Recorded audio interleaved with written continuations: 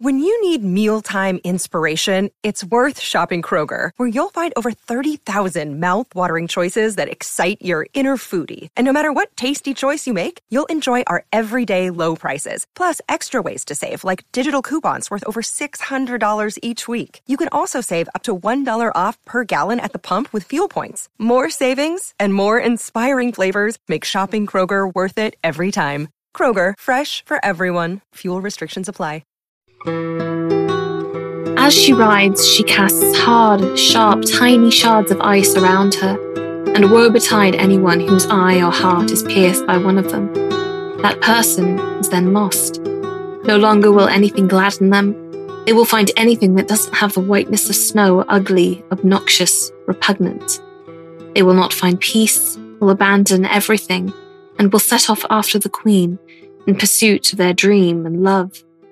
Naturally, they will never find it and will die of longing. Hello and welcome, everyone. A Shard of Ice we will be covering today from A Sword of Destiny. Super excited to be here. Before we get into all the good stuff, I present to you Kylifer. I live in the cold north in Canada here, so I am a queen of ice, I guess, because I'm complaining about it. We got Azizugel and Aidgin Mikal. I hope I'm saying that correctly. You're not. As you guys... Hello. Wait, shame myself? Oh, nice. Getting a nice shame bell. And for those of you who have been here before, we have two types of versions of this podcast. We do the live version here on YouTube, which is our 10th version of a live stream here on YouTube. And then we have our podcast version on Anchor, which we have a couple of more episodes because we did a bonus spoiler episode and we split that up. And Aziz is an editing wizard. So two versions, one here on YouTube, one on Anchor. Geralt the Witcher stares down the waste and refuse of an entire city. Though he has little trouble defeating the Zugel that lurks within, a creature that had killed 8 people, he spends the rest of the story trying not to be as miserable as the trash dump. Or, arguably, he tries very hard to be as miserable as this huge mass of refuse, depending on your perspective. Either way, it's unclear if he succeeds, which is in itself a bad sign. You've heard the phrase down in the dumps? Well, rarely has it been so apt. He returns to his place of residence to clean up, and we see that he's living with Yennefer, whose magic comes in very handy at bath time. Geralt had previously expressed that the spread of civilization was ending the need for witchers, but Yennefer disagrees. You see, even in the city, it's easy for a witcher to find work. You don't have to roam the wilds. Istrith maintains that after the extinction of a forest or marsh creature, another one always replaces it. A new mutation adapted to the artificial environment created by humans. Clearly, this Istrith fellow disagrees as well, and Geralt, though he doesn't say it out loud, seems to think they're right after all. This isn't the only thought he keeps to himself, each time wary of a confrontation. Keeping frustrations to yourself, swallowing them, holding them down, and inability to communicate, these are not good signs for a relationship. So too is Geralt's jealousy over Istrith, and vice versa, it turns out, because Yennefer has relationships with them both. Such arrangements can be made to work, but we quickly learn that's not in the cards for this particular case. They are 3 humans that have lived lifespans of lengths that are rather inhuman, and for the same reason they have limited options for long-term romantic partners. That's an argument for coexistence, but again, their long lifespans have somewhat limited their capacity for change.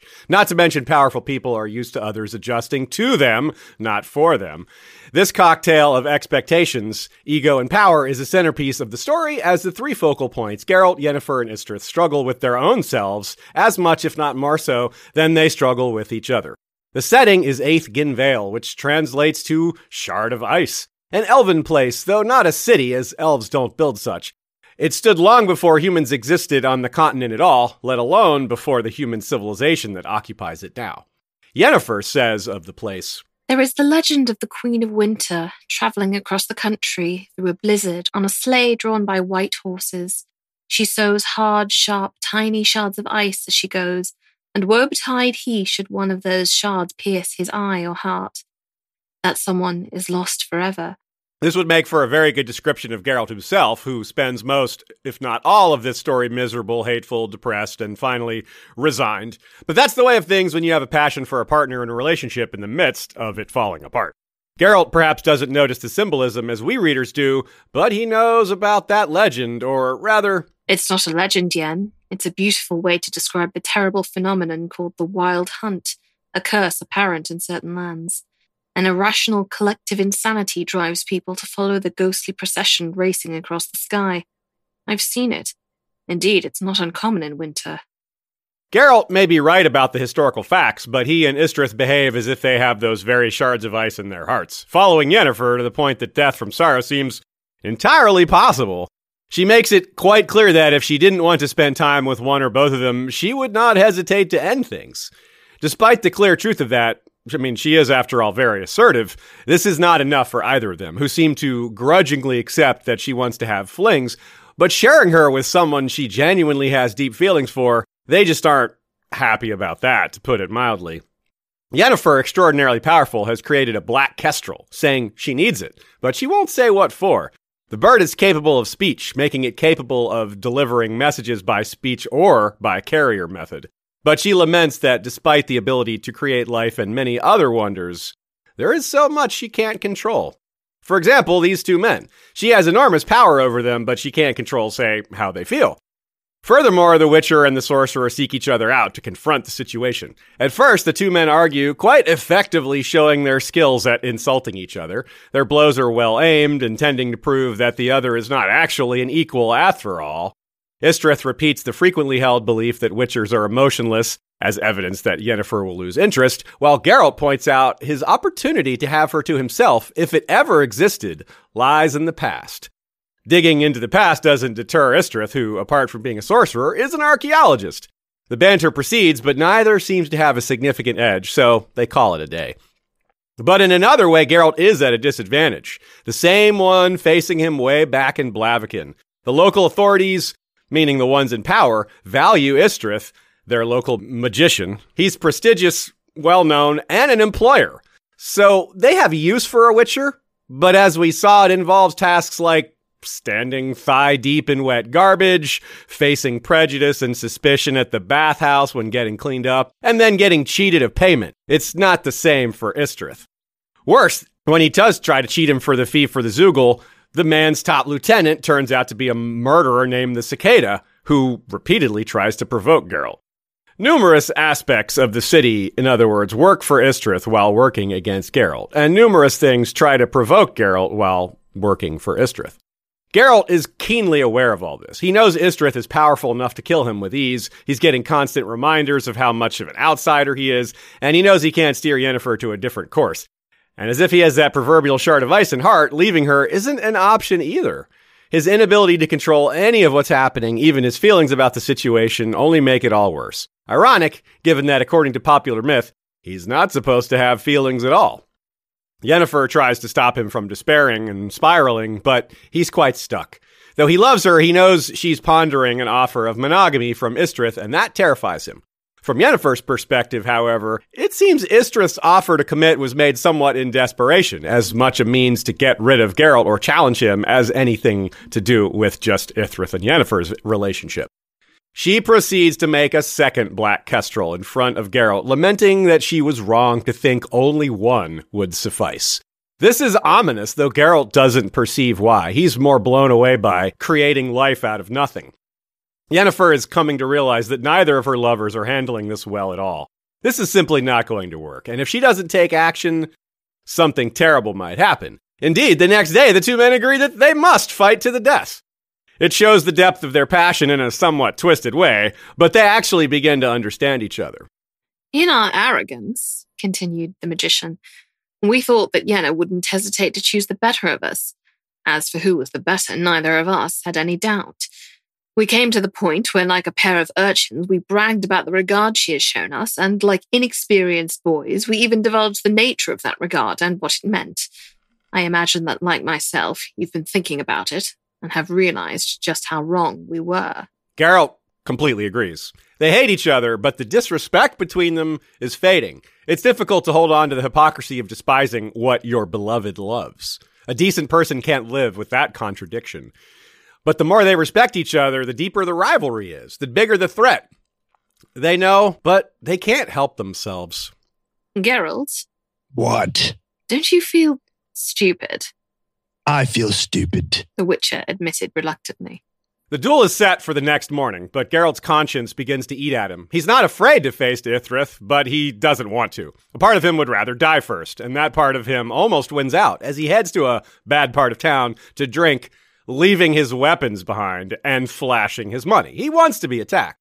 He gets what he's after. He's assaulted, but the back alley thugs, despite landing several blows, take note of his unnaturally swift reflexes and then his Witcher medallion. Two of them run off in terror, while the third gives up more calmly, adding an oddly insightful parting shot. Next time, when you want to kill yourself, Witcher, don't try to get others to do it for you. Just hang yourself by your reins in the stables. The next morning, he dresses for the duel and decides it's a beautiful morning. Is it resignation, relief that it will be one way or another over with? Well, he sighs and spits, only to find the cicada standing there. The one man in the story who actually truly wants to fight, and he's dressed for it. But Geralt mercifully shows him how out of place he is, only ruining his face instead of ending his life. He doesn't actually respect the cicada enough to kill him. Istrith, however... On his belt hung a sword, a beautiful light sword with a swept hilt, the tip of the scabbard brushing against the cuff of his shiny riding boot. On the magician's shoulder sat a black bird, a kestrel. Istrith laughs long and loud and says that Yennefer wanted to save them both, but here they are, about to duel anyway. He admits that Yennefer has rejected his proposal of monogamy and ended their relationship in the process. He wants to duel anyway, though. He cannot face life without her and is ready to cross swords with a Witcher without using his magic. This is basically suicide, and they both know it. But Geralt is not pleased by this. Istrith may think that he's lost, but Geralt hasn't won. He knows the great loss the sorcerer is feeling because he's feeling it too. From the moment Geralt saw that kestrel, he understood. Istrith insists they fight, but Geralt refuses to even draw his sword. The Witcher is aware of something that Istrith is not, that there's a second kestrel. Geralt knows that she sent him one bearing a similar message. They've both lost her. She's likely already left town. Istrith continues to demand the duel proceed, but there's no reason to fight anymore. The only thing to do is walk away. Istrid, he said over his shoulder, don't drag anyone else into this. If you want to do it, just hang yourself by the reins in the stables. Geralt, shouted the magician, his voice cracked suddenly with a note of hopelessness that grated on the ears.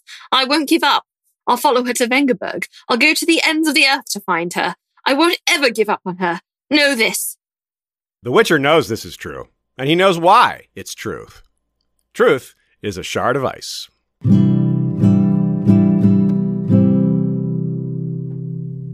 There can only be one Highlander is how I felt.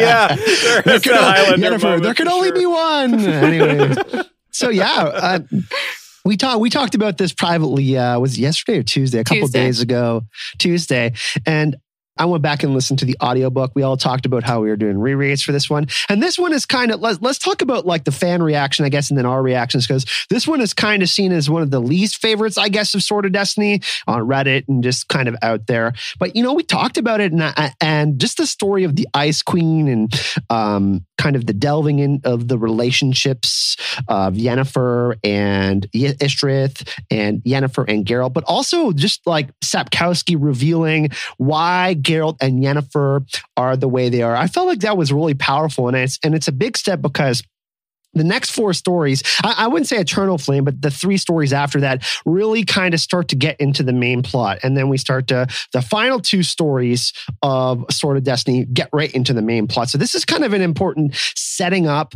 of like, hey, this is how Yennefer feels. This is how Geralt feels. And that's kind of my reaction to it. At first, it wasn't my favorite, but like after my second and third read, I like it a lot more because there's a lot of analogies I find in this short story, with the Zeugl and the trash, you know what I mean? Like human nature, like, just like being in the dumps.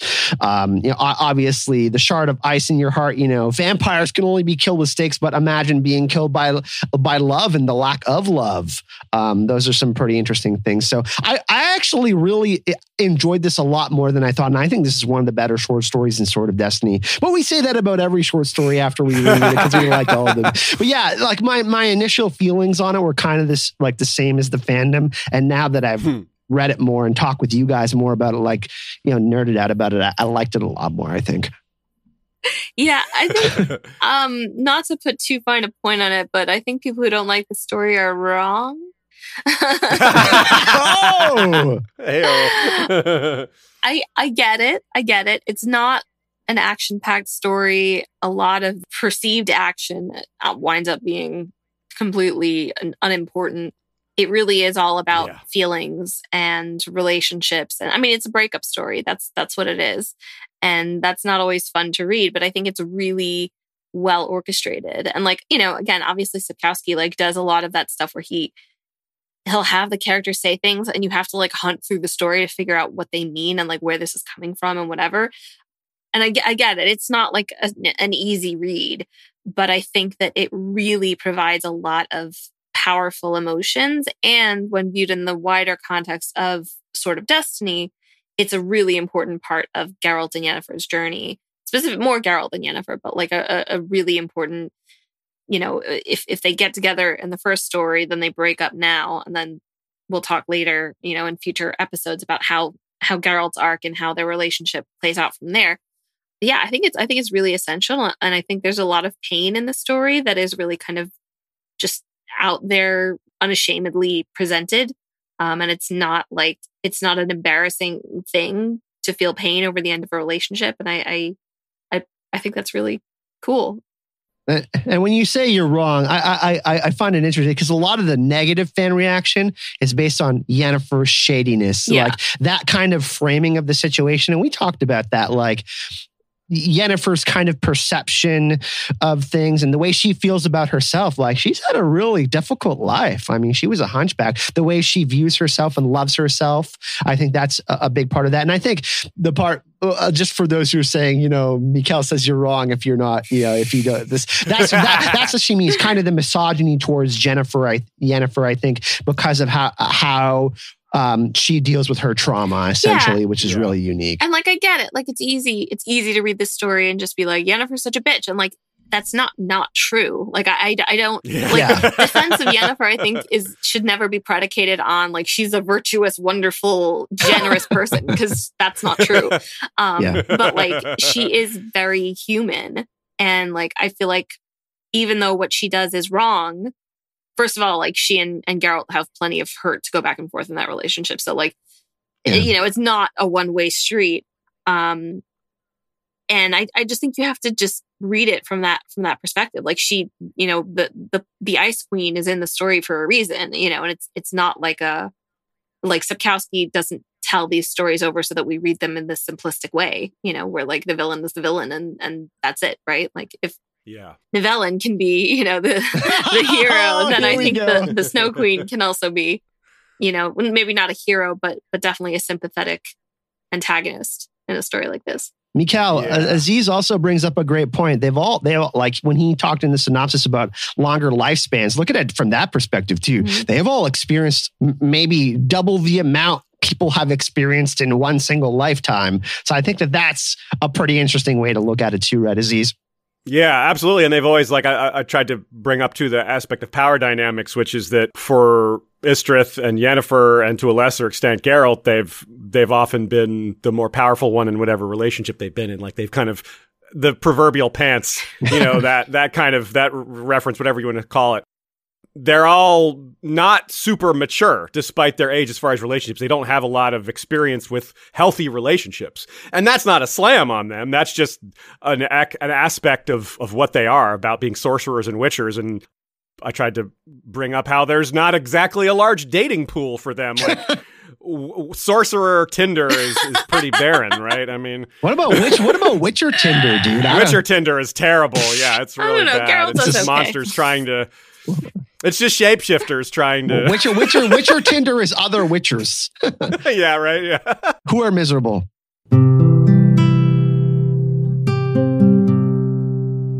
The theme of family, like this is kind of needed before the final two stories in Sword of Destiny, because the theme of family really starts to become prevalent. We talked about this idea of like isolation and just kind of this idea of like not having healthy relationships and having, one's a sorcerer, one's a witcher. And I think that's super important for us to understand before going forward, because it makes this story even more important because it gives us really, really good perspective on the trauma. And we're going to see more of that, obviously, throughout the story because we get to learn more about these characters. But this is kind of like an important setting up point, I feel.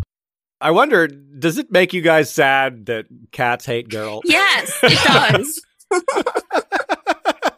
It does to me too. And you know that finding out that Sapkowski likes cats, you know that he did this intentionally to make it sad, because you can't be a cat lover and write your main character as someone that cats hate and not intend that to be like supposed to be a little bit tragic, So. Well, Istrith even compares Geralt to a cat, so it's like there's that extra layer of like, oh.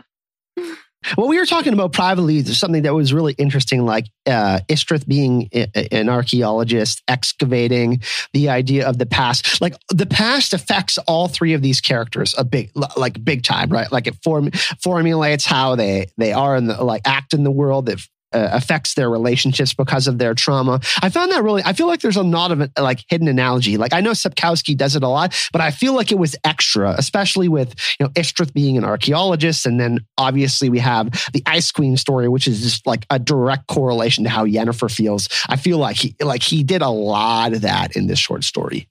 Yeah. Mm-hmm. Well said. There's a lot of, like you said, you started to talk about, or we dropped a few examples of mirroring and parallels. Yeah. This story does do that really well. You mentioned a couple good examples. McCall just mentioned the cats. That's another one. And then characters, we quoted the examples of them trying to commit suicide, but via someone else, suicide by mob or suicide by witcher, or Cicada's suicide by, I don't know what you call that, but just suicide by stupidity. Suicide by confidence. Yeah. But even that is like a theme, which is the underestimating. Like Cicada massively underestimates Geralt and believes that there's all this.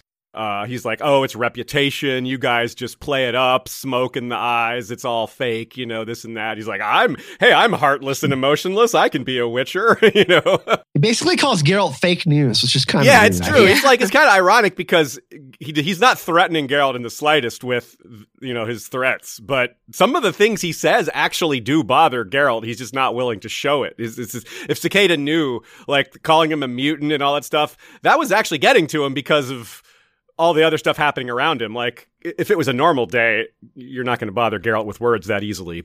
It's ironic because he doesn't have emotions, yet he is feeling these things, like these stinging words from cicadas. Yeah, he's bitter about that. He's like, I'm not supposed to have feelings, and he's just he's kind of leaning into it. And Yennefer's like, don't do that.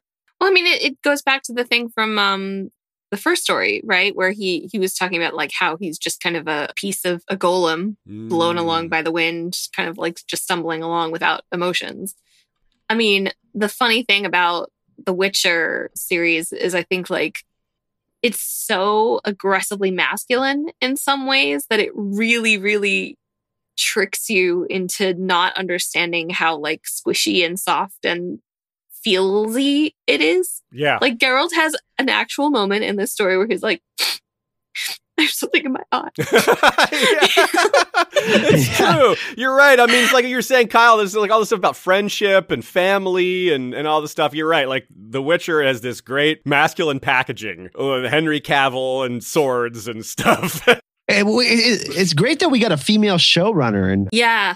And I mean, it's worth pointing out that a lot of the conversation when the show came out was a lot of women or non-binary women people were like, hey, I did not expect to find anything in the show beyond maybe Henry Cavill's abs, but it's just this trove of female characters and feelings and mm-hmm. and not that guys can't appreciate that too, because obviously guys do, but I think it's worth noting that what the show and the book series look like, their packaging is a lot more aggressive than what is actually inside. Anya Chalotra won, just for anyone, she won Breakout Actress of IMDb, the IMDb Awards, and she was the most searched there. So, yeah. Witcher, 76 million downloads on the show. I know we're doing a book podcast right now, but just kind of some framing here, really interesting, and I think that's a really good thing. Yeah. was really trying to figure out what the shard of ice means. And I don't think this is maybe like the only explanation. But for me, it really kind of represents something that you can't hold on to. That is like very pain. It can hurt you, but it almost isn't there at the same time. And I think that really contrasts with the very powerful like emotions, like the something that is there, it is hurting you, but you can't see it. In the story, a big theme in this one is Geralt being accused constantly by Cicada and by Istrith, like calling back to other stories of being like an automaton who can't feel anything, whether it's love or disgust or whatever. Like Istrith just keeps ramping up his rhetoric to that, to that extent. Cicada's even like, what, like we said, like your Witcher abilities aren't even real. Like they're just smoke in the eyes. It's an illusion. Obviously, none of that's true. We know that Geralt's powers are real, and we know that his emotions are also real. Even in the opening section, like it's noted, like Geralt's like, ugh, like, yes, I'm in the garbage, but it's gross, and that's a different thing from having no disgust response. It's interesting that you bring that up, Mikael, like the emotions versus nothingness thing, because like I feel like a bit of what like Istrith's insults are like projection. Mm-hmm. I feel like it's a very toxic masculinity thing that's going on. You know what I mean? It's like, Yennefer. It's like this it's like this mating ritual almost. That's really well said. Yeah, because that's touches on what we were saying before about how these characters are older and powerful, but they're not super mature. They don't have like a lot of experience with healthy relationships. They're used to getting what they want. So you're right. It is like Istrith is projecting. He's like, oh, she can't possibly be that interested in you because she's a sorceress, and we sorceresses are the top of the top, and you're just a witcher. You're just a glorified exterminator. So yeah, so he's projecting that she could only possibly be interested in someone based on the things that he judges. Like he would not be with a Witcher if he was into men or whatever, because he thinks they're beneath him. So he's projecting that onto Yennefer. But clearly, Yennefer is not attracted to Istrith entirely because of his sorcerousness, although that probably helps. It seems like as we move through the story, we see how much Istrith and Geralt actually have in common. And that's what Yennefer apparently was into, the things that they share. That's more likely the things that attracted her to them in the first place than whatever they're thinking. Couple interesting comments before we move on. Yormi, Loki-san, emotions are just like a shard of ice. They are fragile, especially when not expressed healthily. And Rick Hoppy says Alfred Hitchcock called the shard of ice the ideal murder weapon. Very interesting. And Alfred Hitchcock is a legend in storytelling. So I wonder if Sapkowski, I mean, I know there's translations, but that's really interesting, I think. And then Yormi says what we're talking about is peacocking. And that's yes. Like showing your beautiful feathers and trying to get someone to notice you. Something that Dandelion does quite well.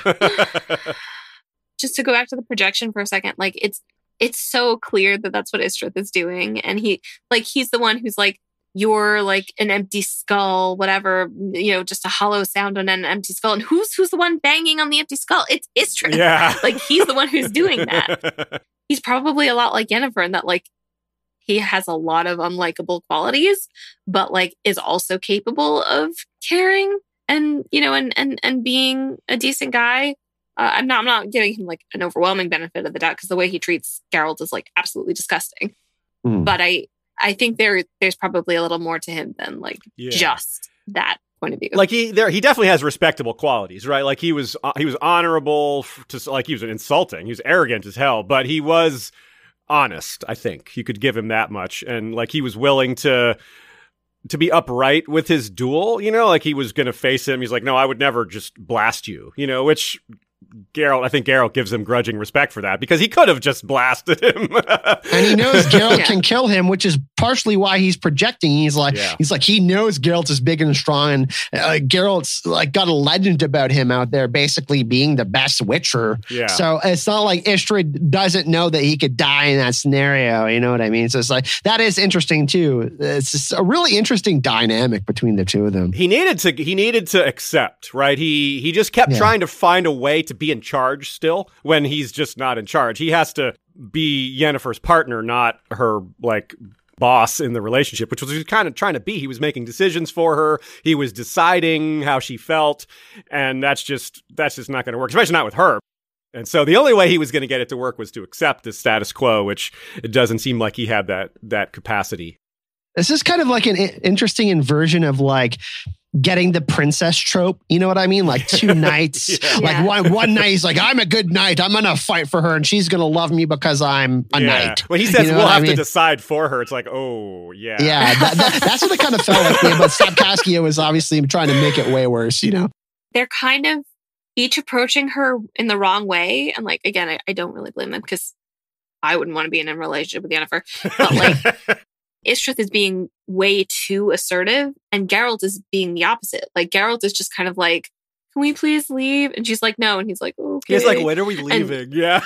Yeah. Like he's just not kind of asserting himself. And problem is I think Yennefer likes both of those things. Like deep down, she both wants to be bossed around and wants to be the super boss, which is why neither of them are actually, it's not going to work because she needs an actual partner. She needs somebody that makes her both concede and control, which is, you know, some of what we see in her more successful relationships later. It's like, it's sad. I love the opening of this story, not the Zoogle part. But I was telling the guys when we were doing our notes that like the opening scene of Geralt and Yennefer really kind of led me down the wrong path of how I expected the story to be. Which is that like it's such an intimate, not just because they have sex, but like it's a sweet thing. Like Yennefer's like taking off her makeup and like putting on her like night creams and stuff like that. And that is something that like is really personal, and especially for someone like Yennefer who's so concerned with her appearance. And it's such a huge part of what she is. That's such a great point, Mikhail, because you look at like early relationships, like after the honeymoon stage, like, you know, you'll get dressed up, go out, and you want to like go out for dinner and stuff like that. But like these moments of vulnerability, it's like super hard to find someone who is willing to take off the mask and be truly themselves and be vulnerable to each other, right? Yeah, Yennefer is doing that, and Geralt is still accepting of her. Obviously we find out that Geralt so loves her for her being her, right? So it's like we find out that all of this other like extra stuff, this extracurricular stuff was really unnecessary. That people just needed to have a good talk, you know? I was very wrong, Geralt, which irritates me, being the proud Queen of Winter, convinced of her own omnipotence. There are some things you cannot obtain even through magic. And some gifts you can't accept unless you are able to give something in return, something equally valuable. Otherwise, such a gift will slip through your fingers like a shard of ice melting in a closed fist. There will remain only regret, a sense of loss and guilt. That's a great quote, right? Yeah. She's just and she's talking about how she doesn't think she would handle it properly. She thinks that she would kind of crush his heart or something. Or she wouldn't be able to go 50-50, essentially. Yeah. Mm-hmm. Yeah, and then so that's what she's saying. A gift, if you can't give that gift in return, you shouldn't accept it. It seems like this is her realizing she has to break up with Istrith, and then a minute later she's like, yeah, and you too. I mean, it's a combination of realization and like just an assumption on her part that like I don't think Yennefer actually believes that she's worthy of love or that people can actually love her. I think that's a huge block and a very human block that a lot of people have. But that would kind of, you know, it's fine when you're just flitting around or whatever, or, you know, like, okay, so I'm with the Witcher now. And like, then I'll go back to Istrith. I'm like, yeah, I have feelings for them, but not like real feelings. And that's fine because they don't have real feelings for me either. Like the emotional shit hits the fan in this story. And like, she comes to the point where she can't ignore that anymore. I really like the use of the Snow Queen because it's not abstract. Like Yennefer is actually like, I am hurting both of these people. And I was okay with that for a while. And now I'm not. Now that I've realized the extent to which I'm hurting them, which is not fair because I suck. So I don't even deserve to like have their love or whatever. I can't reciprocate anything to them. So that's why she has to get out of it. And I think it's just so real and so like honest. I think guilt is really like a really big emotion this fell here because guilt is a super powerful thing. It's always associated with the past, and past is a My superpower is I'll be honest with you, chat. Like there's things in my, like I've had some pretty big events. I still have guilt, and sometimes you can like overthink about something and it affects you. And then once you overthink about these things, you think about all the other possibilities when there's only one possibility. And then you create all of these constructs, and then it complicates things. And I'm not saying Yennefer is overthinking, even though she is, but like, you know what I mean? It's just like, because her trauma is so strong, it's really amplified everything in this situation. And that's why it hits the fan. Real quick, too, speaking of her trauma, I thought it was really interesting. Just like a one-liner that wasn't explored, but I thought like you could really, it's a rabbit hole that could be explored, is that she sleeps with the light on. That Geralt mentions that. I was like, that's interesting. I wonder, like, what's that about? It's so childlike. Yeah. It's like needing to like keep the darkness and the nightmares away. And like, that is... I mean, I kind of love that it's not explored, but like that is really, I found that a very powerful line too. I'm glad you brought that up. Then she realizes that she's becoming a monster too, in a sense, by her effect on them. But that's her own warped view of the past of how she was as a hunchback as well. We got to remember that as well. Yeah. And it's also self-contradicting. Like if you're good enough to make the realization that to realize the harm you caused to other people, then that sort of implies you are at least somewhat decent. Mm-hmm. Well, I think it's also like part of it's when she's like telling Geralt that she is, the Snow Queen, and he says that like it's really beautifully written, like that he's caught up with her, and like he can't get free, and it's cold, and she's kind of like, well, I can't make you warm because you would see who I truly am, which is again ironic because physically she was exposing herself earlier in the book and in the story. But then he says like, whip your horses north, so like I never have to melt, and I'll just like stay here with you. And I think that's what she realizes is so destructive, like he can't survive in the cold, obviously metaphorically, but he's willing to go there with her, and she like, so what she has to do is just make that impossible. Yeah, don't follow me to your death, dude. Yeah. I'm not saying Yennefer's the heroine of this story, but like, maybe. She has the courage to face the problem, and she's the one who solves the problem. Like, she's also part of the one to create it, but of the three of them, she's the one that like sets it all straight and makes the best of it, which is to say, stops it from becoming bloody. Right. I like your shirt as well, Aziza. A Witcher Popeyes shirt. I'm Popeye the Witcher Man. Spinach works a lot better than elixirs, kids. Yeah, you don't want to die. And without some of those side effects. Yes. I mean, you see in this story, you definitely don't want those side effects. Spinach is much better than erectile dysfunction. Yeah. You don't want to be drinking real iron. Mikhail, you brought up a really great point in our private conversation we have it in the notes here. Yen versus Yenna. Those are both like, like we are podcast members, like we all are fairly close with each other. Like, and we we're able to connect with each other. But like if I called you a name, like we're not dating, and if I called you a name, like it would make you feel uncomfortable. Like Yen and Yenna, those are fairly personal things. And both shows that both Istredd and Geralt have their own versions of Yennefer. And I felt like that was a really cool thing that you pointed out in our private chat. Let's talk about that. No, exactly. It's kind of like the illusion, the what is she actually? Is she the person with the bare face, and in her nightgown? Is she the witch dressed up with all of her magic and belladonna in her eyes and all that? Is she Yenna that Istredd knows her as? Like, she also has a nickname she calls him by his real name. Istredd is a nickname, apparently, whatever that's supposed to mean. And of course, Yen is so intimate with Geralt. Like, isn't that's in The Last Wish, right? Like she's like, no one's ever called me that before, call me that again. And I think she tells him not to call her that earlier in the first story in the book, if I'm remembering correctly. So yeah, I mean, it is that idea of like something that you can't hold on to. Like she's there and she's not at the same time. And like, I think a lot of these characters, their journey is ultimately like choosing to become, to pick a final form, basically, and like what that is changes, according to need, but they kind of can't stay in between. Yeah. Remember in the episode where Geralt is like, Yen, you think we would make good parents? I like that's something like you know like he calls her Yennefer, but he uses that in a moment when he's talking about something super serious, and then that's why I felt like I wanted to frame it like that when I'm like that conversation, and even though it's in the show, it's like it feels like it's really important. You know what I mean? He's trying to be like real with her, like, listen, this is my truth right now. Yen. You know what I mean? I feel like that's a deeply personal thing. Like he's not saying Yennefer, even though he could say her full name, but like Yen, like it just felt different. It's like trying to cut through her exterior to remind her of their relationship and be like, look, like level with me here. You know, there's a lot of versions of Yennefer. I want to talk to the one who's trying to be a parent and level with her. Yeah. And also this great line one of y'all put here about the falling star. That's a great catch. The whole he just ignores it. He's like, I'm not wishing, and that's as a callback to The Last Wish.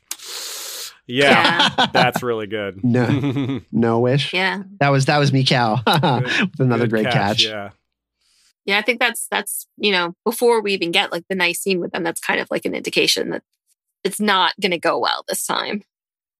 And just Geralt's bad mood. I actually wanted to ask you guys, like, do you think that Aithken Vale is actually like any shittier than Blaviken or any of these other towns, and it's just like the contrast of Yennefer and like the possibly like impending subconscious knowledge that this relationship is coming to an end that's like putting Geralt in such a shitty mood? And like it kind of seemed to me that like he couldn't see anything beautiful in Aithken Vale because specifically like it was the Ice Queen effect. Like he wasn't looking at Yennefer. I agree. Yeah. I don't think there was nothing detailed about why it was worse. Like everything bad about it was just vague. It was like, yeah, there's anti-elven stuff, but that's pretty much everywhere. There was a man assaulting a young girl, but that happens everywhere too. There's like bad Dandelion food. Does that. Yeah, I mean, exactly. Yeah, like it's just there's nothing he specifically points to about this city that is actually worse than anywhere else that I could pick out. So I agree with you. It's the Ice Queen effect. It's the shard of ice in his heart. Everything is awful when you have that going on. So yeah, I think that's perfectly a perfect fit. It's like the equivalent of like if you took a week vacation with your partner and you break up on the first day and you're somewhere beautiful, and then after the vacation you're like you know what I mean? That place is horrible. That place is horrible even though it was beautiful. You know what I mean? Yeah. I don't know if that's an interesting analogy, but that's never happened to me, by the way. I'm not describing myself. I'm just saying, I don't know. Thank you for sharing, Kyle. Shout out to Ryan Burns in the chat, by the way, because Ryan Burns was just called Yennefer Yenny from the block. And now I need somebody to make that parody very badly. Yeah. He also put that she sleeps with the light on in her Sorcerer Tinder profile. So he's on fire over there. I feel like that's got to be so frustrating just to sack like Wizard Tinder or whatever. Like, oh my God, I swiped left on this guy already. Like, it's the same people. Just a couple of other comments. Amy Blackfire is going to be talking about Yennefer on Here Be Dragons this Sunday, so go check that out. Christy Robinson says, I appreciate y'all doing these videos. We got lucky. Like, it was really nice to get in 10 episodes. We really appreciate that. You know, we think we work hard and we like to do this, so we appreciate any love that we can get. And yeah, just like a lot of really. Ryan is in chat. He's part of our Facebook group, by the way, which you can find the link to in the description video of the video. We always like to have nice chats there. We always do a thread on the specific chapter or short story that we're doing. So just an open invitation, just in case you haven't joined our group.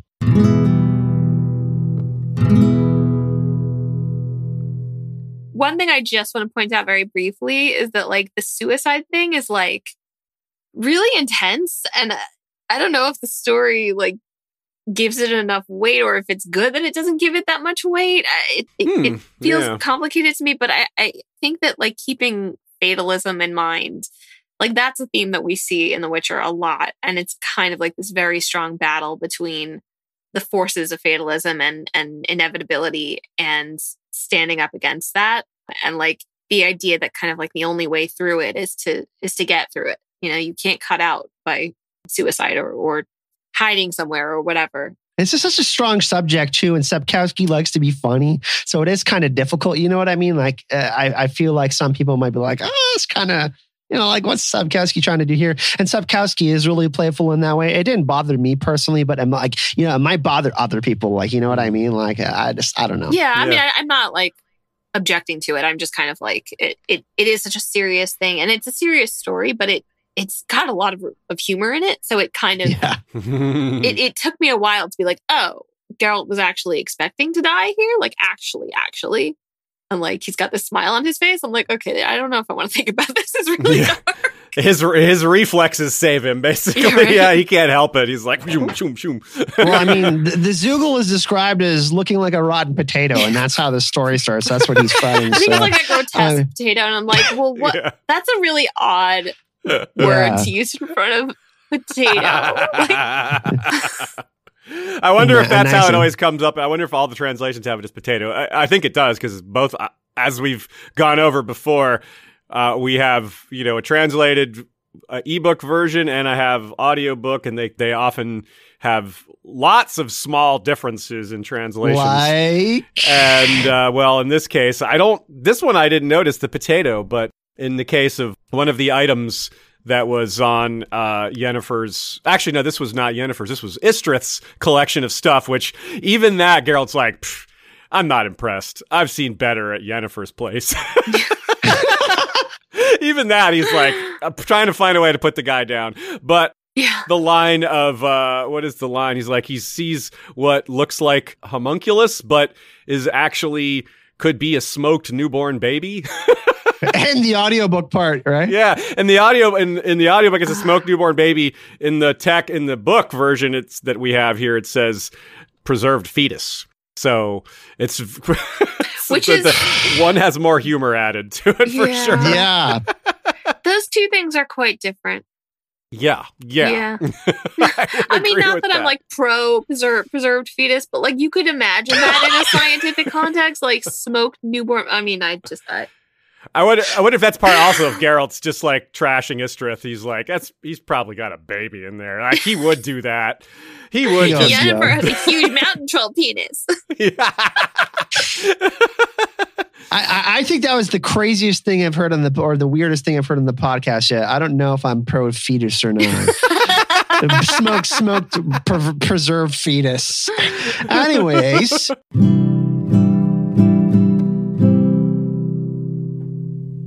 One of y'all wrote this note about the parallel at the start, how like Geralt is digging in a ditch or digging in the dump and Istrith is, excavating. That's a really good catch, because it's like, it's that whole social structure thing. Like Geralt is much lower on the social ladder. So his digging in the dirt is of a lower type, where Istrith is, I'm an archaeologist. Oh, yes. Yeah. Fossils. And even like the way they're treated, Geralt is actually saving lives. Like he has that really kind of disturbing conversation with the mayor where he's like, 8 people, no one important, like just some children and like that drunk guy. And it's like, holy sh! And meanwhile, like, I'm super pro archaeology and history and all that. But like the mayor is kind of like, well, we just let Istrith do his like, he considers it pretty similar. Like he's just digging in the dirt, like whatever, this garbage. But he gives us, he protects us, or like we get other benefits from him being here. So like you, person saving lives, like we're not going to treat you with respect because you went into the garbage, but the other person we will for more selfish and I mean, maybe still important, but maybe less important than actually saving lives. Geralt's kind of a frontline worker, to use a modern parlance, whereas Istrith is, he's an academic, which that's important too. But, I know who I'd give the vaccine to first. Vaccinate Geralt of Rivia. This part in the Zoogle part, I actually applies to what we're talking about. I actually found this passage particularly interesting because it applies to this on the Witcher fandom wiki. It says, the Zoogle is a monster that has grown accustomed to human settlements.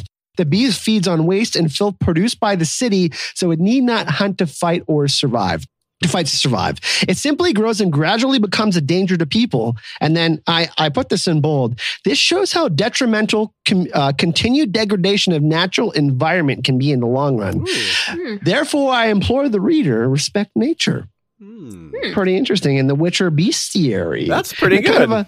I mean, we got, we see Geralt, he saves, I mean, the Zoogle has killed 8 people, right? Yeah. Like that's a pretty big deal and they need to stop it. And the Zoogle feeds on the filth of humanity. It grows by that. So there's some pretty interesting analogies here. I feel like at the start of the story, kind of this representation of human nature and the waste we produce and kind of what we do. I don't know. Do you guys feel that too? That's a good take. Yeah. I mean, it's just like you can't just ignore all this building up waste, all this foulness. If you don't deal with it, it's going to come back and kill some people. Or, metaphorically, you would say it was going to come back and bite you in the ass. But which I guess even that joke is made by Cicada saying, if you sting them in the ass, they'll respond quick enough, So it's like if you were to leave nuclear waste in the middle of a town, obviously people would get sick. Yeah, like you could leave it there for a little while and it wouldn't do much harm, but eventually it's going to do serious harm. Yeah, that's a great point. Yeah. And they didn't choose, I mean,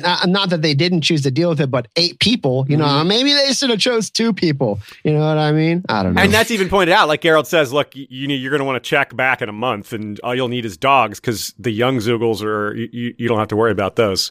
And Mikhail, you brought up an interesting point, not to spoil the next story, but Eternal Flame takes a bigger setting, you know what I mean, than this. It's like the big city versus small city kind of dynamic. That's pretty interesting. Yeah, the actual biggest city on the continent is featured in the next story. So some of this is kind of building up to that, which is nice. We get to see Sapkowski's world building, the different ways he puts his cities together and the way he makes them work. That's going to be fun.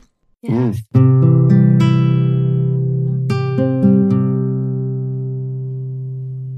There's a lot of Celtic stuff today. Obviously, the Wild Hunt isn't just a Celtic thing, but it's a recognized perhaps more so than other versions of the Wild Hunt because there's a Germanic version, there's an American Indian version, it's a huge collection. And even though there's no specific fairy tale influence today, the man who compiled just about everything we know about the Wild Hunt legends from a variety of cultures around the world is none other than Grimm himself, as in Grimm's fairy tales. So we still do get a little bit of fairy tale aspect, even though it's a little indirect. So that's cool.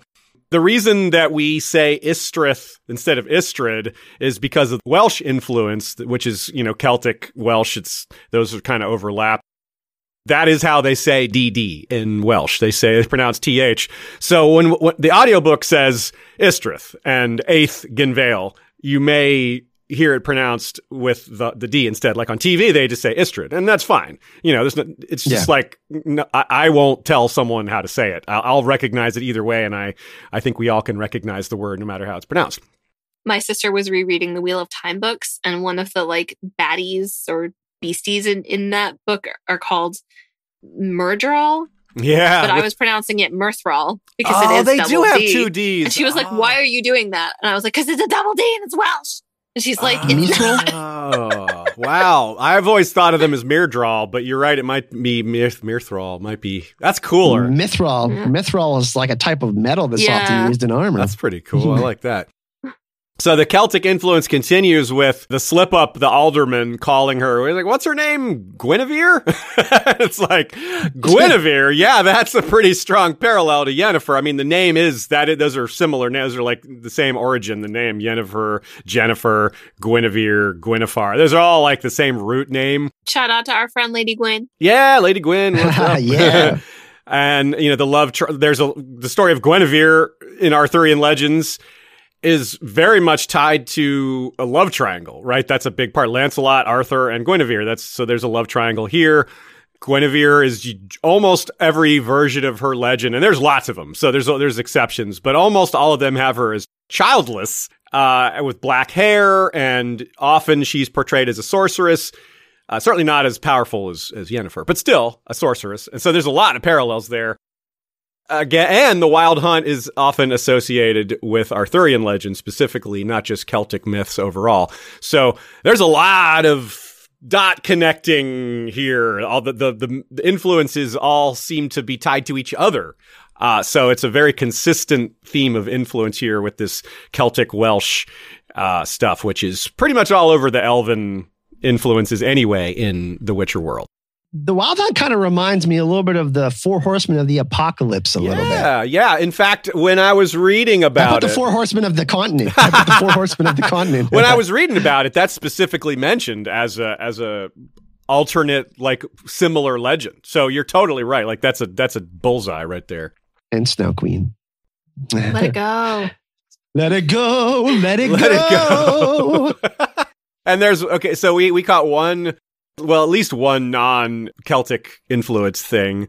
One of the two guys accosting Geralt that runs away is named Radgast, which, like, if you're a Lord of the Rings person, you might have recognized that as maybe a reference to Radagast. Yeah. Is that the one who also says, like, by Baal-Zebub or something like that? The Hermit. Yeah. Yes. Yeah. What that caught my attention too. Yeah. By Beelzebub. That's an odd thing to say. Because Baal-Zebub is what it is in Hebrew. So it's like, yeah. Bye, Beelzebub. By the flies.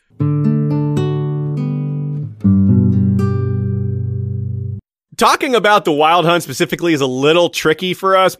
We don't want to get into the details because it is part of the story later, which is something of a spoiler, but it's out there. We can't not mention it because, frankly, I mean, that's the name of the third game, right? And this game has sold what, Kyle? Like 30-some million copies? 34 million copies. So you can't exactly conceal that a game that sold 34 million copies is called The Witcher 3: The Wild Hunt. We will say, though, Arthurian legend becomes more important as the books grow. Considerably. Considerably. But I will tease that they are tied to a specific prophecy. Oh, yeah. Which is really cool. Okay, so kestrels, real quick. We don't have a lot to say about them, but there's some symbolism there. They're basically small falcons. The females are larger than the males, that has some symbolic resonance here, them being more powerful, the ones that are kind of in charge. And they don't make nests. They are a little more transitive, and they take what's there. They'll, like, find a hollow or a cave and just live there for a while, and they move on. So that also has some symbolic resonance with the way Yennefer is, kind of moving around. She doesn't really stay in one place for super long. She's bigger, in a sense, in a metaphorical sense, than these guys. So more powerful. So that's pretty cool. Not staying in one place is a big deal. So shout out to Ludmilla for some assistance on helping with the kestrel research there.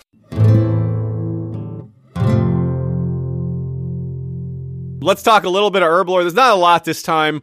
Some of them are repeated, like Mandrake, Belladonna, Lilac, and Gooseberries. We've talked about all those before. Unspecifically, there's the mention of the elixirs causing harm to Geralt. And it's one of the themes is that Yennefer is she dotes on him in terms of his physical health. The elixirs can keep Geralt from getting it up, but Yennefer has Viagra Cadabra. Oh, yeah. She has some little spell that works, and he says it's quite extraordinary. Viagra Cadabra! That's what she went to school for.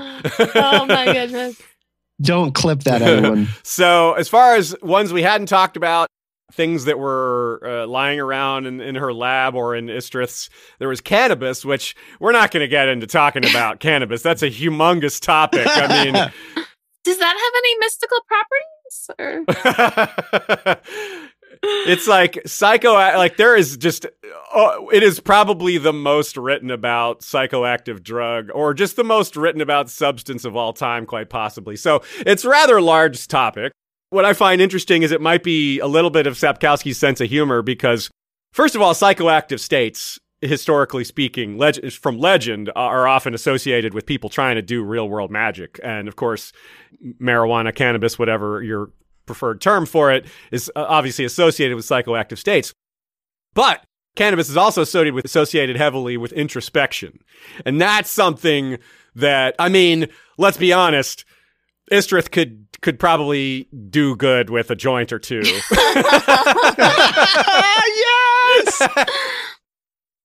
Geralt could use it for his medicinal properties for all his bumps and bruises. Yeah.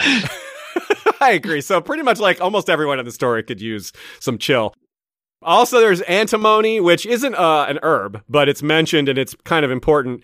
It's got some good symbolism as well. It's used as a cosmetic a lot. It's got a metallic aspect to it, so it's good, especially for like eyeshadow. But here's where the deep symbolism comes. It's best when paired with other metals. It's like a symbiotic metal almost. It works. It's its best when it's combined with something else.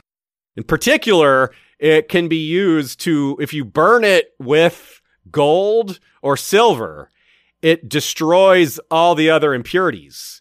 So it basically makes antimony and gold mixed together can make pure gold. It gets rid of all the stuff. And it's called, because of that, it's called the wolf of metals because it eats everything else. So that's neat. That's cool. Yeah, the idea of binding is cool too. You know what I mean? Chemically becoming attached to someone. Which makes sense as a cosmetic. It has to be able to attach. But of course, the deeper meaning is people working better together than they do separately.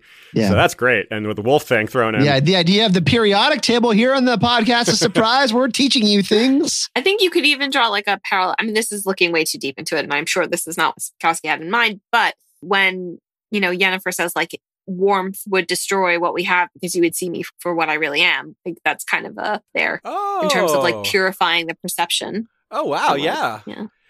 And also metal is more malleable when it's warm as opposed to being cold. Oh, very true. Yeah, that's also very true. Good call. So I thought that was neat. As usual, sometimes these might just be coincidences, parts of it, but sometimes when they line up this well, it's like, cool, how could that be a coincidence? And this is what we're here for. Yeah. Like, we're here to like basically exacerbate it. Come on. Yeah. So it's been worth it. Like the first few episodes, we're like, okay, I'm going to dig into this herb lore. But if it hadn't gotten us anywhere, we would have stopped doing it. But it's just like, okay, well, now it's one of the things I look forward to the most. I'm like, okay, now I'm going to research the herbs or the metals or whatever. And Sapkowski's super clever too. Like when we did our Novellin episode, we did a Grade of Truth, like the mushrooms, specifically, like, the way they were in formation, what was it called? The Devil's Rings. Yeah. So some stuff like that, like this kind of deal, I think, specifically to this story. I think that those are kind of a great comparison. It's pretty funny, specifically according to the Zeugl. I talked a little bit about it earlier, but according to Geralt, before they enter the sewers, he says the Zeugls are hermaphrodites. But he says Zeugls do not need a Miss Zeugl to make little Zeugls. And I don't know. I just found that really funny. I found it like really weird and funny. That is kind of funny. Yeah, it is like it doesn't need anyone else. Yeah, and then they have a whole conversation about snails and mice. Oh yeah, how they mice that hatch from dust. I love those medieval superstitions about mice just come from. I think that's actually something from the Talmud, like something about mice. Interesting. Yeah, I could be wrong, so don't take that as for sure. But I feel like I've heard that somewhere.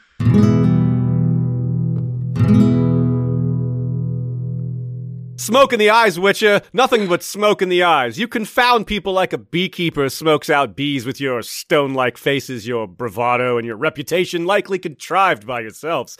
The bees stupidly flee the smoke rather than stinging you in the arse, which would swell up just like any others. They say that you don't feel like humans do. Nonsense. If any one of you got a good jab, you'd feel it. Finished? Yes, said Cicada as he gave the Witcher his sword. Do you know what intrigues me, Witcher? Yes. Bees. That's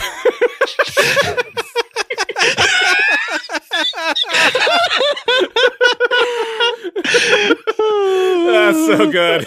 It's like he just does not give a crap about this dude. I have nothing but contempt for you.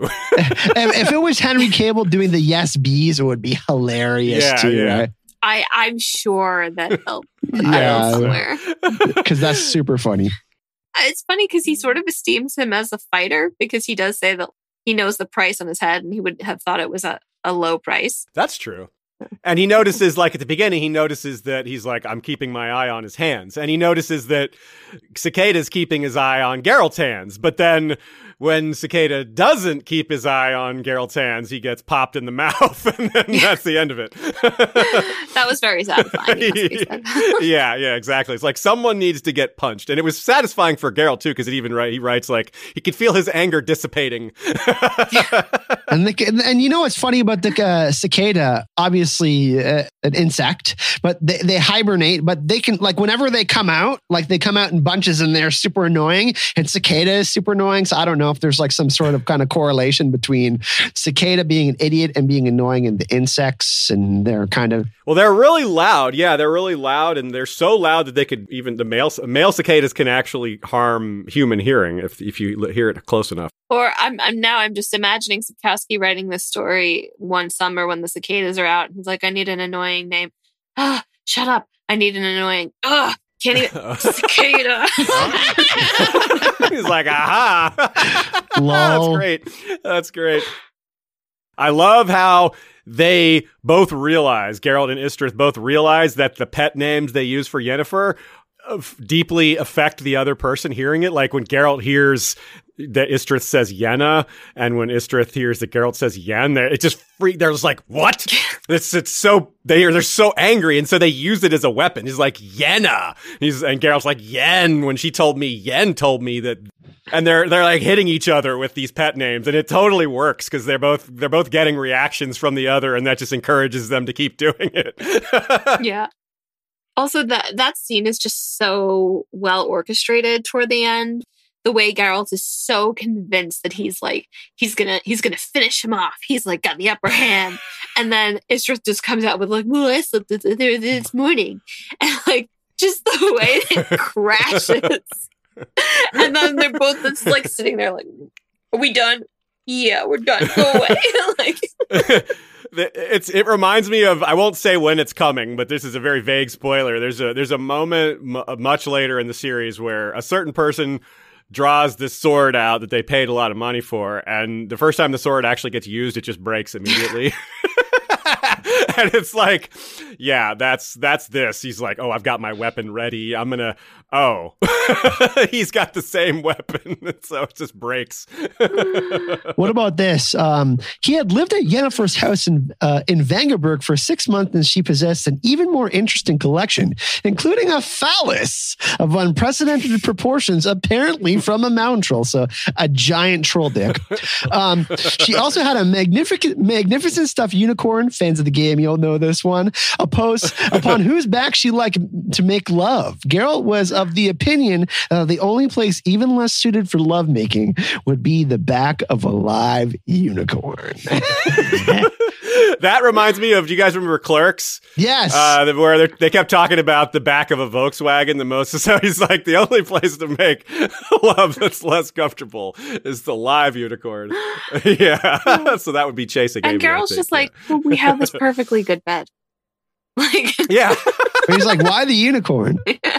And there's a whole scene in The Witcher 3, The Wild Hunt. They're on Skellige, and anyways, they go in there, and then there's a scene with them naked on the, like, you get a chance to romance Yen or Tristan in the game, and I always choose Yen because of the damn stuffed unicorn moment. It's the best. So for those of you who are looking for sexy time in The Witcher, there you go. Keep an eye out for that unicorn. and it's funny. Someone put. So it's funny, Geralt's and Istrith's dick measuring conversation. And yes. Well, we also have a pirouette count. Moving on. There is one pirouette in the story. We had one last week, I think, or last time, but we hadn't had one in a while. We were a little pirouette dry for a while. Yeah. And Amy says, so much eggplant in this short story. Spam the eggplant emojis in chat, everyone. Horny jail for all of you. Okay. I think that's going to do it for the podcast today. This is a really fun one. You know, this has been a really fun endeavor for us. It's been over a year since we got The Witcher Season 1. And that's kind of how we all started kind of talking about this. You know, I talked to Aziz and I kept on badgering him about finishing the books because he had been flying everywhere. And he's like, Kyle, I'm reading the books, man.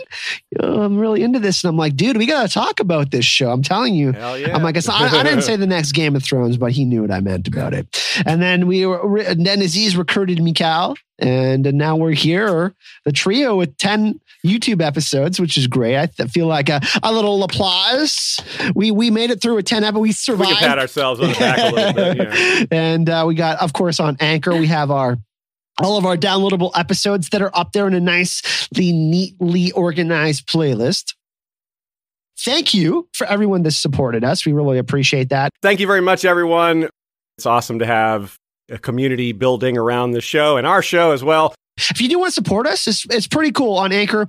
You can do the $1 option, the $5 option, or $10 option. There's a support button. You don't have to do that. Like I said, your support, you coming to watch the podcast, listening, leaving us a review. If you enjoyed the podcast on any of the listening platforms that you use, is obviously super helpful. Tell us how awesome we are. Give us 5 stars. Say, yeah, you guys are cool. We love the Witcher podcast. Bye, everyone. Woo!